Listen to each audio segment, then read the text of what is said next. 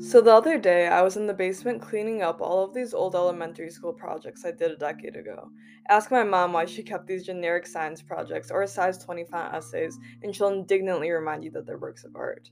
Anyway, I was reorganizing them and reminded of just how stressed 8-year-old me was while completing these projects. Now I'm 18, and I'm wondering how the heck someone so young could have been so stressed about such minuscule assignments. I bet you remember all of those little things that got you stressed out as a kid, too. We've all felt stress, and it's an important concept to discuss when we're talking about organizational behavior. Stress doesn't have to come directly from work either.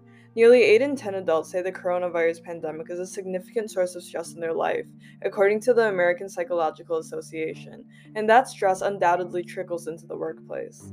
It's always been relevant, but with what we have seen in just the past year, stress is more significant of a concept than ever. Stress is a dynamic condition in which the individual is confronted with an opportunity, demand, or a resource related to what the individual desires, and the outcome is seen by the individual to be both uncertain and important. Work is a top source of stress. According to the Organizational Behavior textbook, 60% of people say that work causes the most stress in their life. There are many positives to stress. Many professionals report that this pressure enhances their work quality and job satisfaction. However, stress can be harmful when negative, hindering work progress or creating adverse health consequences. Challenge stressors produce less strain, and there's evidence it improves job performance in a supportive work environment. But hindrance stressors prevent you from reaching your goals and reduce performance in all work environments. The source of stress at work can come from many places, and as I said before, the root may not come directly from work. Environmental factors, organizational factors, and personal factors may all contribute to stress. It must be emphasized that stress is additive. Stress does not exist in a vacuum. The way and degree in which we experience stress, though, is different. Why is it that the same stimuli could cause one person to thrive and the other to feel completely overwhelmed? The individual variables of perception, job experience, social support, and personality traits all moderate this relationship between potential stressors versus the stress you actually experience. Not every stress potential becomes experienced stress. Perception moderates the relationship between a potential stress condition and an employee's reaction to it. Stress potential isn't objective, it depends on employee interpretation. While a layoff may cause one person to stress about losing their job, another employee might think of it as an opportunity to receive a severance allowance and start a new beginning. Job experience is negatively related to work stress for two reasons. First, selective withdrawal, as people who end up staying with the organization longer are likely more stress resistant. And secondly, people eventually develop coping mechanisms to deal with stress. Social support can also buffer the impact of stress, and having good relationships with coworkers and supervisors can mitigate negative effects of stress. Lastly, personality traits may predispose individuals to stress.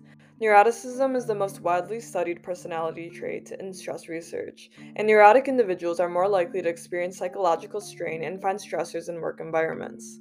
They also tend to rely on avoidance as a coping mechanism, which is not adaptive compared to actually dealing with problems.